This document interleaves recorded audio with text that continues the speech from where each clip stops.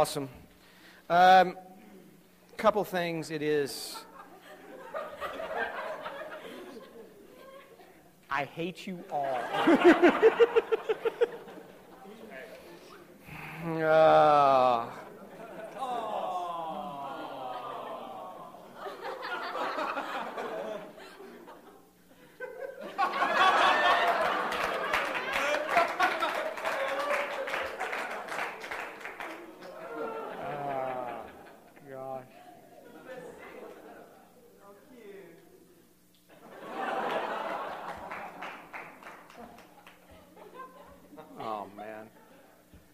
Jesus loves you guys. Yeah, oh man. What was the USC shirt about? That's where I was going to go to film school when I was living in LA. So I had that. Somebody bought that for me when I was in LA. Okay. We're getting past all that. And we're going to polish off Romans tonight. Lord.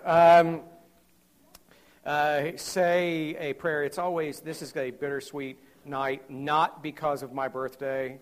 I'm trying not to think about that at all, but because, one, it's always disturbing for me to look out and see. I just see some people who are not with us tonight that are struggling with addiction, and always just be praying for them. It's just always disturbing to see some of the guys I usually see, and they're not here, and for whatever reason, and when we started Revolution, the reason we decided to plant another church was not because we didn't think there were enough, congregations in Portsmouth, but because we didn't see any church really intentionally going after a couple of groups of people.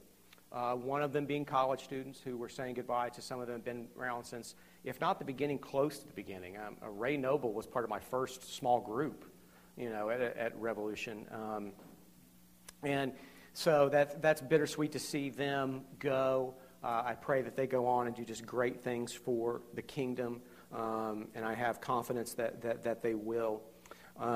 It's just also disturbing every week when you don't see some people here who are struggling with addiction. That's another group that we wanted to reach out to, the people on the streets of Portsmouth who really have nothing to give a church from kind of the church growth mentality, right? If you're looking at who's going to give money, who's going to volunteer, who's going to do that, instead of just looking to how can we reach people for the glory and honor of Jesus Christ. And I'm not being self-righteous. I understand that, there is a place for churches reaching, young families and people with jobs, and everybody needs the gospel, and that's great, but we just saw a need to reach people that weren't being reached. And it's been a really cool ride. I pray God continues to give us that. But I'm always, every time I walk in, there's been 2 or 3 Sundays when I've walked in here a couple times where Marsh House has been on lockdown for something or something like that. And just keep those guys in prayer.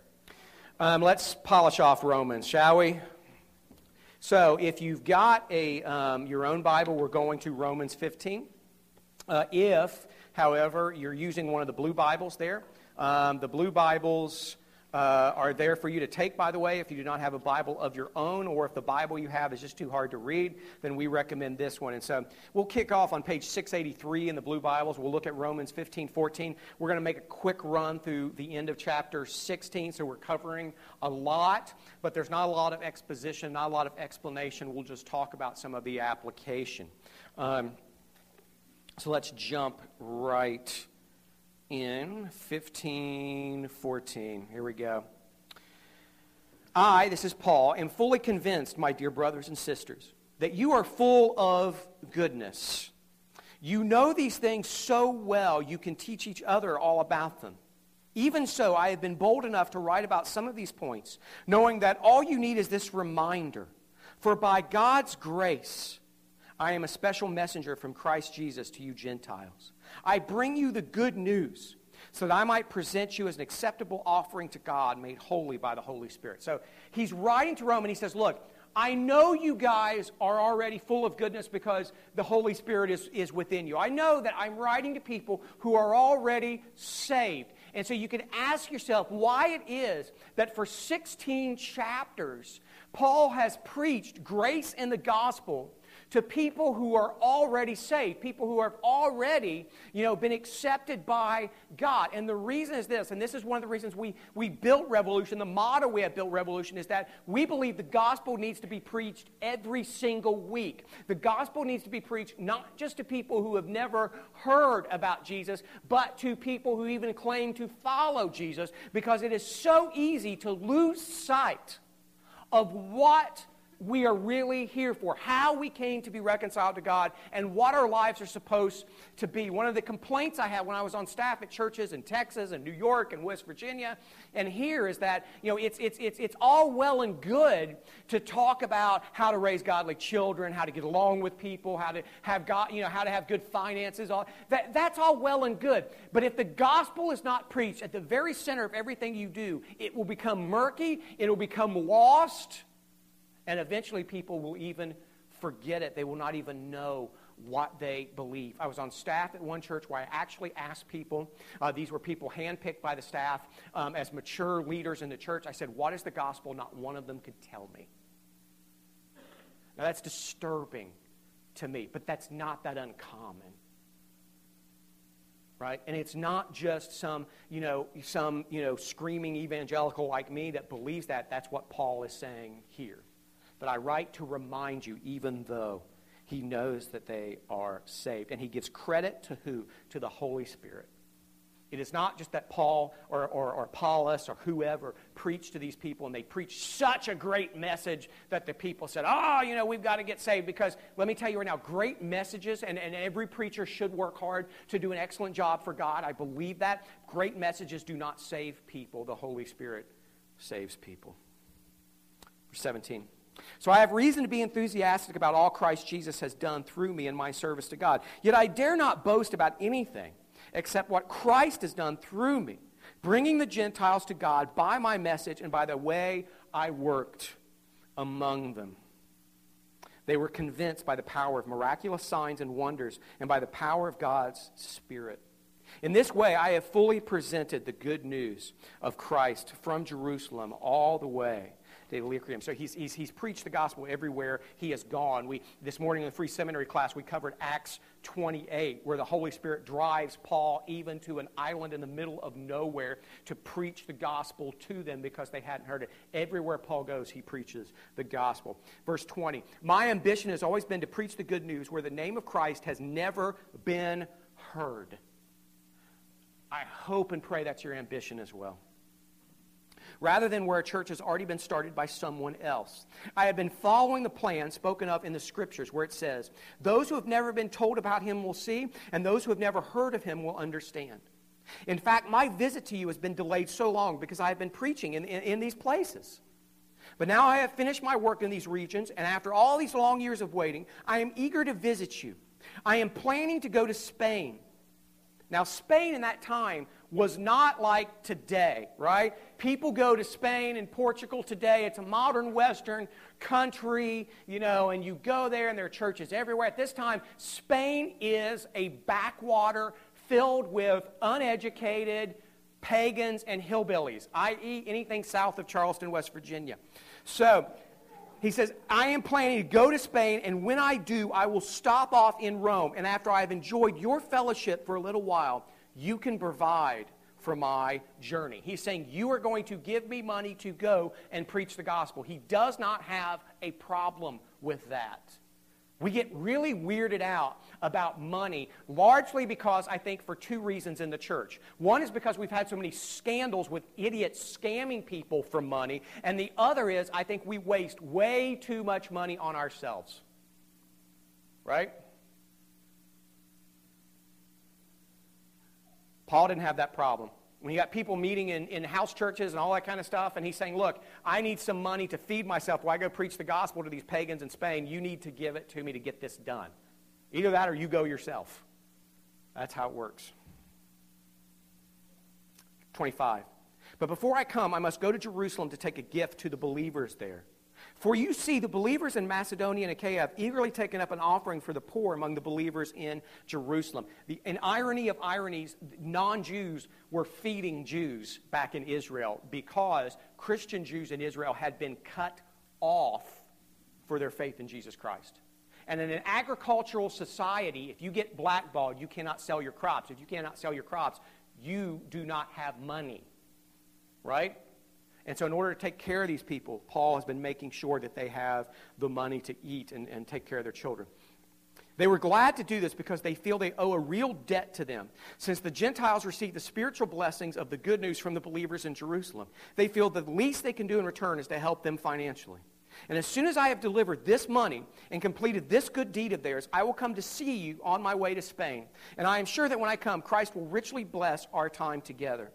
Dear brothers and sisters, I urge you in the name of our Lord Jesus Christ to join in my struggle by praying to God for me. Do this because of your love for me, given to you by the Holy Spirit. Pray that I will be rescued from those in Judea who refuse to obey God. Pray also that the believers there will be willing to accept the donation I am taking to Jerusalem. Then by the will of God, I will be able to come to you with a joyful heart, and we will be an encouragement to each other. And now may God, who gives his peace, be with you all. Amen. Now that's how he finishes his message to them. But then he goes on. And he says, now you may wonder as I'm reading this, he's about to say hello and pass his greeting on to a number of people that he knows in Rome. And your question is, if he's never been there, how does he know these people? Right? He knows these people through a couple of different ways. One is that there was this time when Jews were actually kicked out of Rome. All Jews and Christians were actually, and Jewish Christians were kicked out of Rome by the emperor because they were having theological disagreements. I know it's hard to imagine people of God arguing with one another, but because they were arguing with one another, the Roman emperor said, this is enough, you're out, and it scattered them among the empire, and these people probably came into contact with Paul that way. And now they have, and later Nero allowed them back in, and so now they're back in Rome. 16:1. I commend to you our sister Phoebe, who is a deacon in the church of Cenchrea. Welcome her in the Lord as one who is worthy of honor among God's people. Help her in whatever she needs, for she has been helpful to me, to many, and especially to me. Now, in all likelihood, Phoebe is the one bringing this letter. Right? There is no post office. There is no FedEx, UPS, or any of that kind of stuff in ancient Rome. If you wanted a letter carried, you had to give it to the person. They had to get on a boat or on a horse, and they had to take it to that person and hand deliver it. Phoebe would deliver this letter for Paul. Now, when a person delivered a letter, they would help explain the letter. One of the things that would happen if you delivered a letter, because you were probably there when it was written, is people would ask you, hey, what did Paul mean by this? And so Phoebe would help explain that. Whatever that does to your theology of women in ministry, whatever. Now, verse 3, give my greetings to Priscilla and Aquila, my co-workers in the ministry of Christ Jesus. In fact, they once risked their lives for me. I am thankful to them, and so are all the Gentile churches. Also, give my greetings to the church that meets in their home.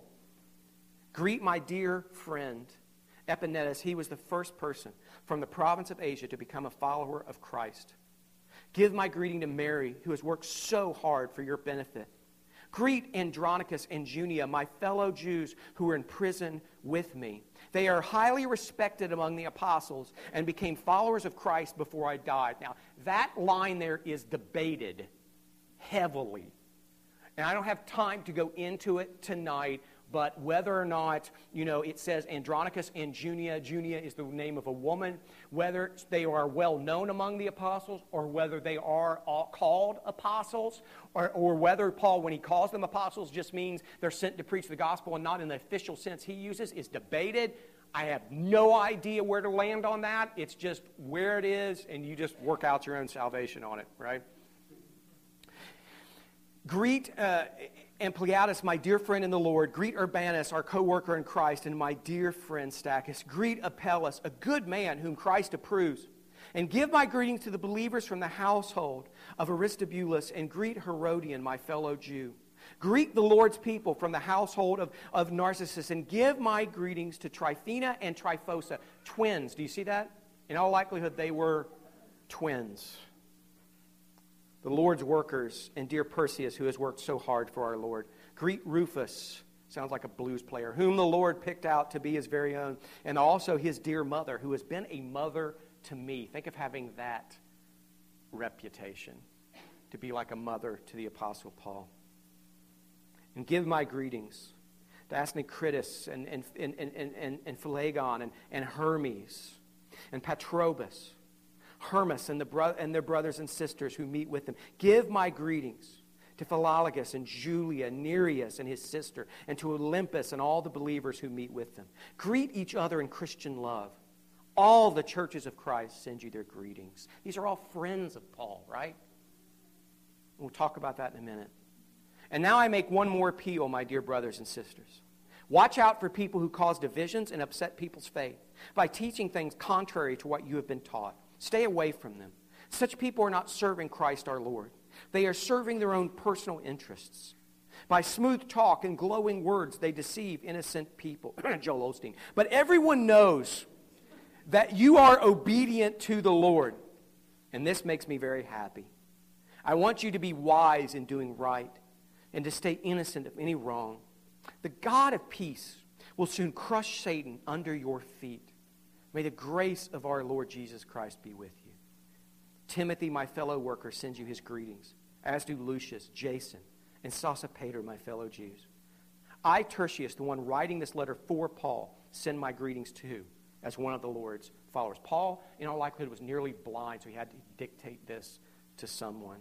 And Tertius is the one who writes it down. Gaius says hello to you. He is my host and also serves as host to the whole church, house church, right? Erastus, the city treasurer, sends you his greetings, and so does our brother Quartus. Now, all glory to God, who is able to make you strong, just as my good news says. This message about Jesus Christ has revealed his plans for you Gentiles, a plan kept secret from the beginning of time. But now, as the prophets foretold, and as the eternal God has commanded, this message is made known to all Gentiles everywhere, so that they too might believe and obey him. All glory to the only wise God through Jesus Christ forever. Amen. So this has been the book of Romans. And the only thing I could think of when I looked through this is, what do I talk about here? And I think I'm going to talk about this. How is it that these people became friends with Paul? And what does it mean to be a real friend with someone? If you're like me, you've had friends come and go. You've had friends betray you. You've had friends blindside you. You've had friends who just disappeared. What is friendship? How can we have true friendship? Let's pray and then we'll talk about it. Heavenly Father, thank you so much for your word, for the letter that you inspired Paul to write, that was dictated by this man that we know nothing about, Tertius, who was carried by Phoebe to the churches in Rome and read there and explained there. And I can't imagine they had any idea that 2,000 years later it would be speaking to us. But that's what your word does. You're so powerful that you can speak through someone. They may not even know that you're speaking through them. And thousands of years later, it's still having an eternal impact. You are all powerful, and we need your guidance. Guide us now in Jesus' name. Amen. One of my favorite stories about friendship is by Mickey Mantle. Now, for those of you who don't follow sports, and there are quite a few of you here, you also wear skinny jeans and listen to alt indie rock. Mickey Mantle was one of the greatest baseball players of all time. I can't even see you, but I hear it's Caleb. Yeah, Mickey Mantle was one of the greatest baseball players of all time. And he used to tell this story about why he thought Billy Martin, who was one of his managers and friends, was the greatest manager in the history of baseball, why he could be trusted. He used to say, Billy Martin is the kind of guy that, if the entire team felt it had to jump off a bridge, Billy would be the first one to go, right? He was that kind of manager and friend. So he tells a story about after he had retired, after Mickey Mantle retired, he unfortunately played for the Yankees, which is Satan's baseball baseball team.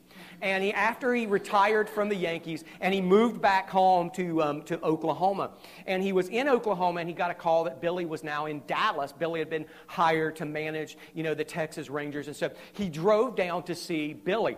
And Billy was really excited because Billy had never, lived in, the South that much. He never really experienced, the culture of, gun racks and all that kind of stuff. And so he moves down to Texas, and somebody, as kind of a welcome to Dallas, this is why I love Texas, a welcome to Dallas, they give him a rifle, right? Isn't that awesome? And so he goes to Dallas, they give him a rifle, and he's never used a rifle, right? And he's like, I want to go hunting. How do I go hunting, Mickey? And he's like, Mickey Mantle's like, okay, I've got a friend, he's a buddy of mine, he's a doctor who treated me. Mickey Mantle had all kinds of physical problems his entire career.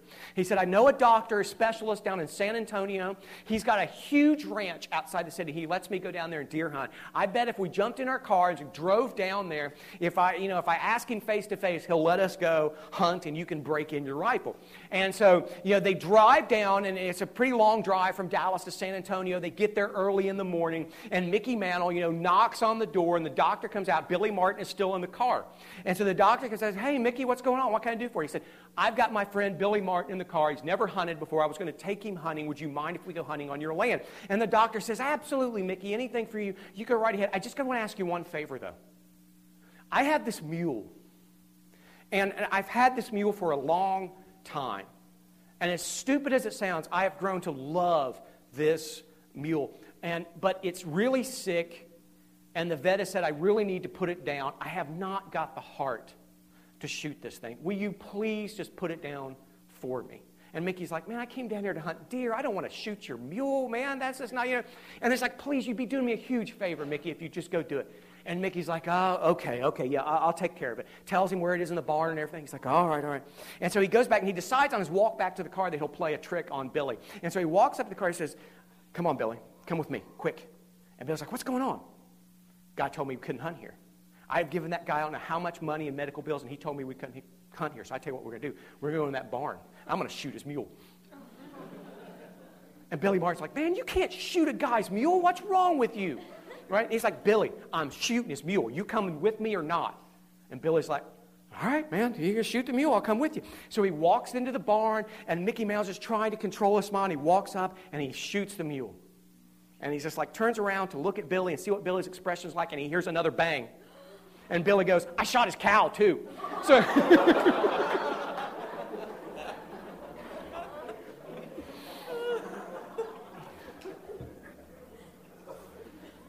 Now that's a friend, right?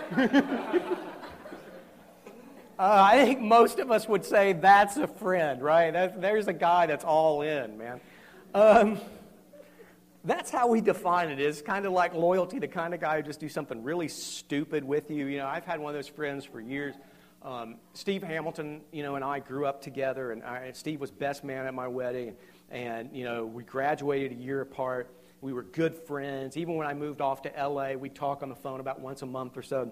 And, Steve and I used to do this thing called mailbox baseball when we were in high school, right? And if you've never heard of mailbox baseball, what you do is, and please understand, please quote me correctly on your blogs, I am not advocating this. I'm just stating this is what I used to do long before I became a Christian, right? All right, so we used to play mailbox baseball, and we would always go and we would play mailbox baseball, and we'd play in Wheelersburg, where we were from, and we would go up, and what you would do is you would sit in the car, right? You'd get up in the window, and you take a baseball bat, you come up to a mailbox, and you'd hit the mailbox, and depending on whether or not you knocked it off, whether I used to be able to take Daily Times things and just spin them up in the air, and if you did something like that, you did a single, double, triple, whatever, right? And so you get up there and you get your bats, and if you miss or whatever, then you're out and that kind of stuff. So we used to play mailbox baseball, and there's this one circle drive in Wheelersburg. I think it's called Clover Lane, I think, and it's just like this. And so Steve was sitting in the back, and I'm up to bat, and we're coming around, and a guy was driving who will remain nameless because I don't know what the statute of limitations is on this. And so he's driving, and he guns it as we're going around, and we literally go up on two wheels. I'm sitting in the window. Now, if the car goes like this, and you're sitting in the window, what happens? You go out the window, right? And so we're going like 40 miles an hour around this, say 40, 50 miles an hour. Steve jumps up and grabs me. And I know he grabbed me because I was falling out, and then all of a sudden I'm just watching the pavement go like this, right? And so finally the car comes and it slams down on all fours after he slams the brakes, and we sit there, and like teenage boys do in a mature fashion, we just start giggling our butts off, right?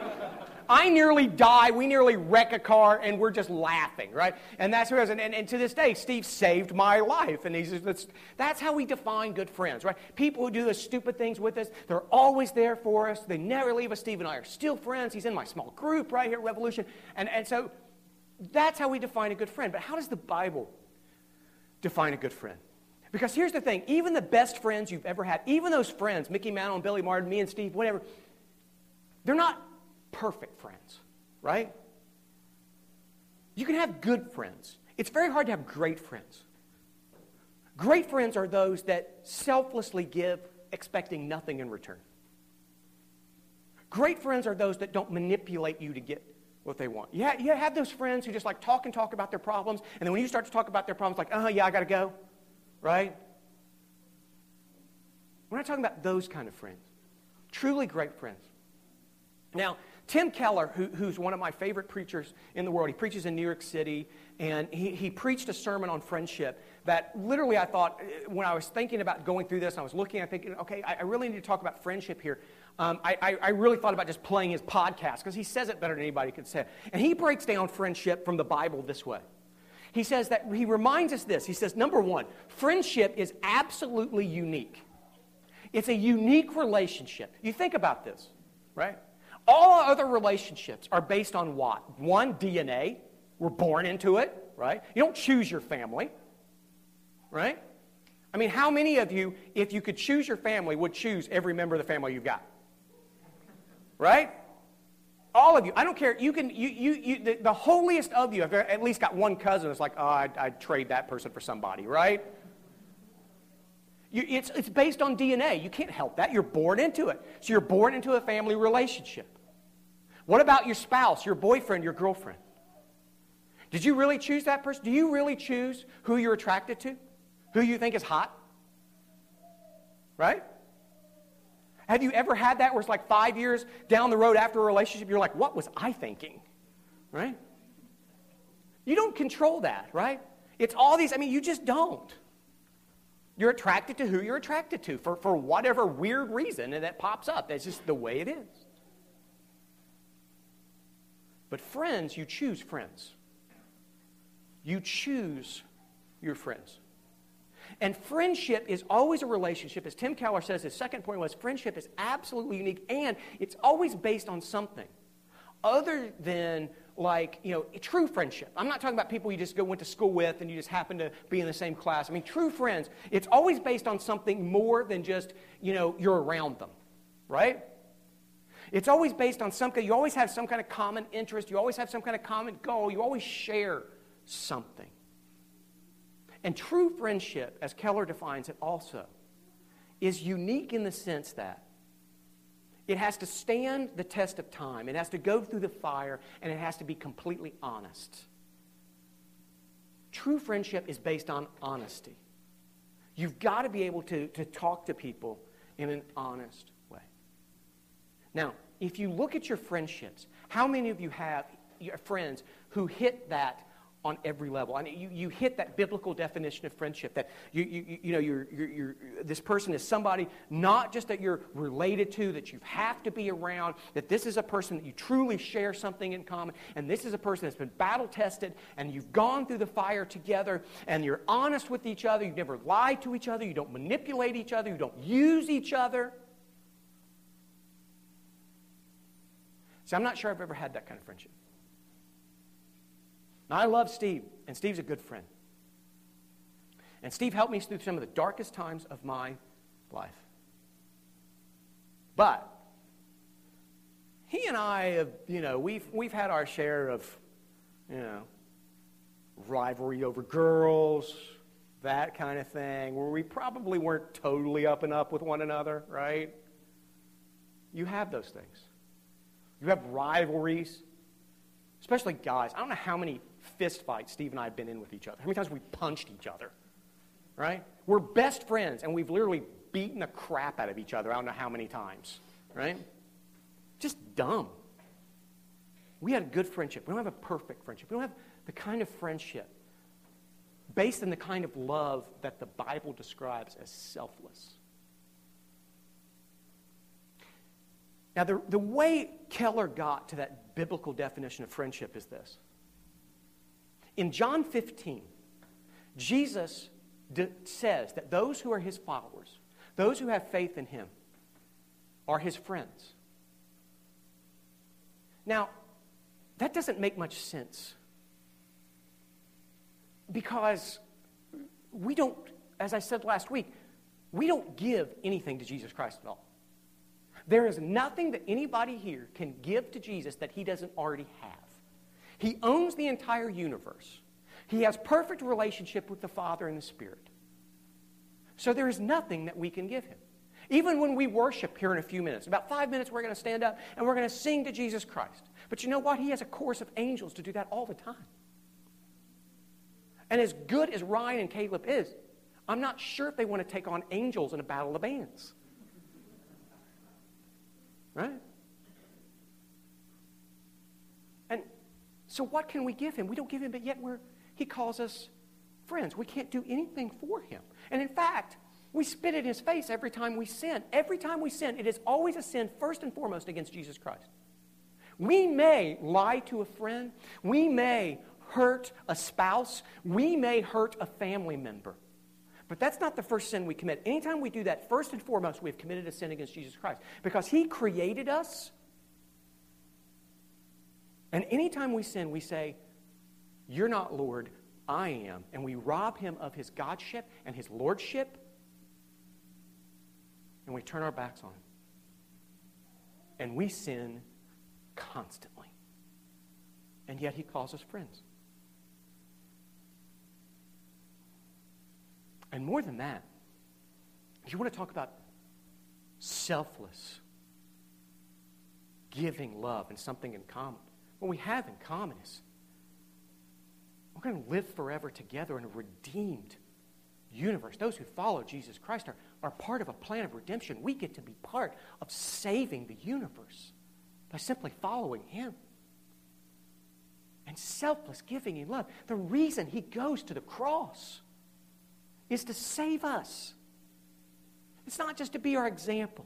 It's not just to expose the totalitarian regime of Rome. All those things may be true. But Jesus goes to the cross first and foremost to pay the penalty for our sins for us. And when he goes to the cross, it is not just the whipping, it is not just the spitting, it is not just the beating, and it is not just the nails.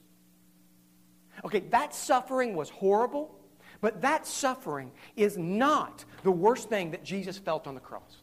Look, if it is all about the amount of suffering, there have been people who have suffered in history more than Jesus. Right? I don't know. I mean, I'm not trying to get political, but I used to work on Capitol Hill, and I got to know John McCain's story. You know, the guy who ran for president a few years ago. He spent how many years in the Hanoi Hilton? 5, 7? They beat him daily. There have been people who have suffered worse than Jesus did on the cross physically. But no one suffered worse than Jesus did on the cross spiritually.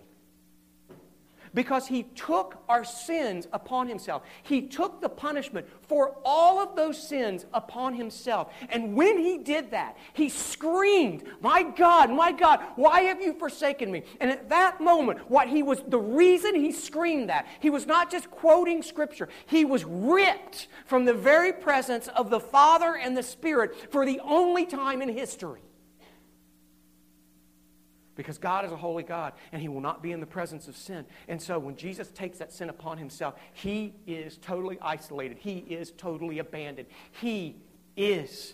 I don't know if the fathers, some of them, the church fathers say that Jesus descended into hell. I'm not sure if that's true, but one thing is for sure. At that moment, he absorbed hell. He went through hell on our behalf. Jesus lost the friendship of the Father and the Spirit in order to gain the friendship of those who spit in his face. That's true friendship, based in pure love. And it is only because Jesus lost the friendship of the Father and the Spirit on our behalf, that we can have friendship with God and with each other. True friendship. It is only when the gospel of Jesus Christ truly sinks deep within that we can live a life of gratitude and worship, so that we can give ourselves freely, so that we can love people who have nothing in common other than they need to know Jesus Christ, and that we can just give and give and give and be honest with and suffer through whatever they are going through. When Jesus Christ commands those who follow Him to love your neighbor as yourself, He is telling you to take care of people who you're suffering around you, to make their suffering your suffering. And to be honest enough with them that you tell them that they are sinners in need of a Savior.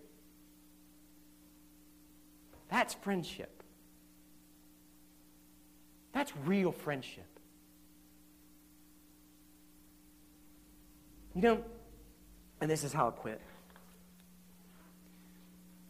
Isn't it weird that we even desire friendship? Isn't it strange that we want friends like Billy Martin?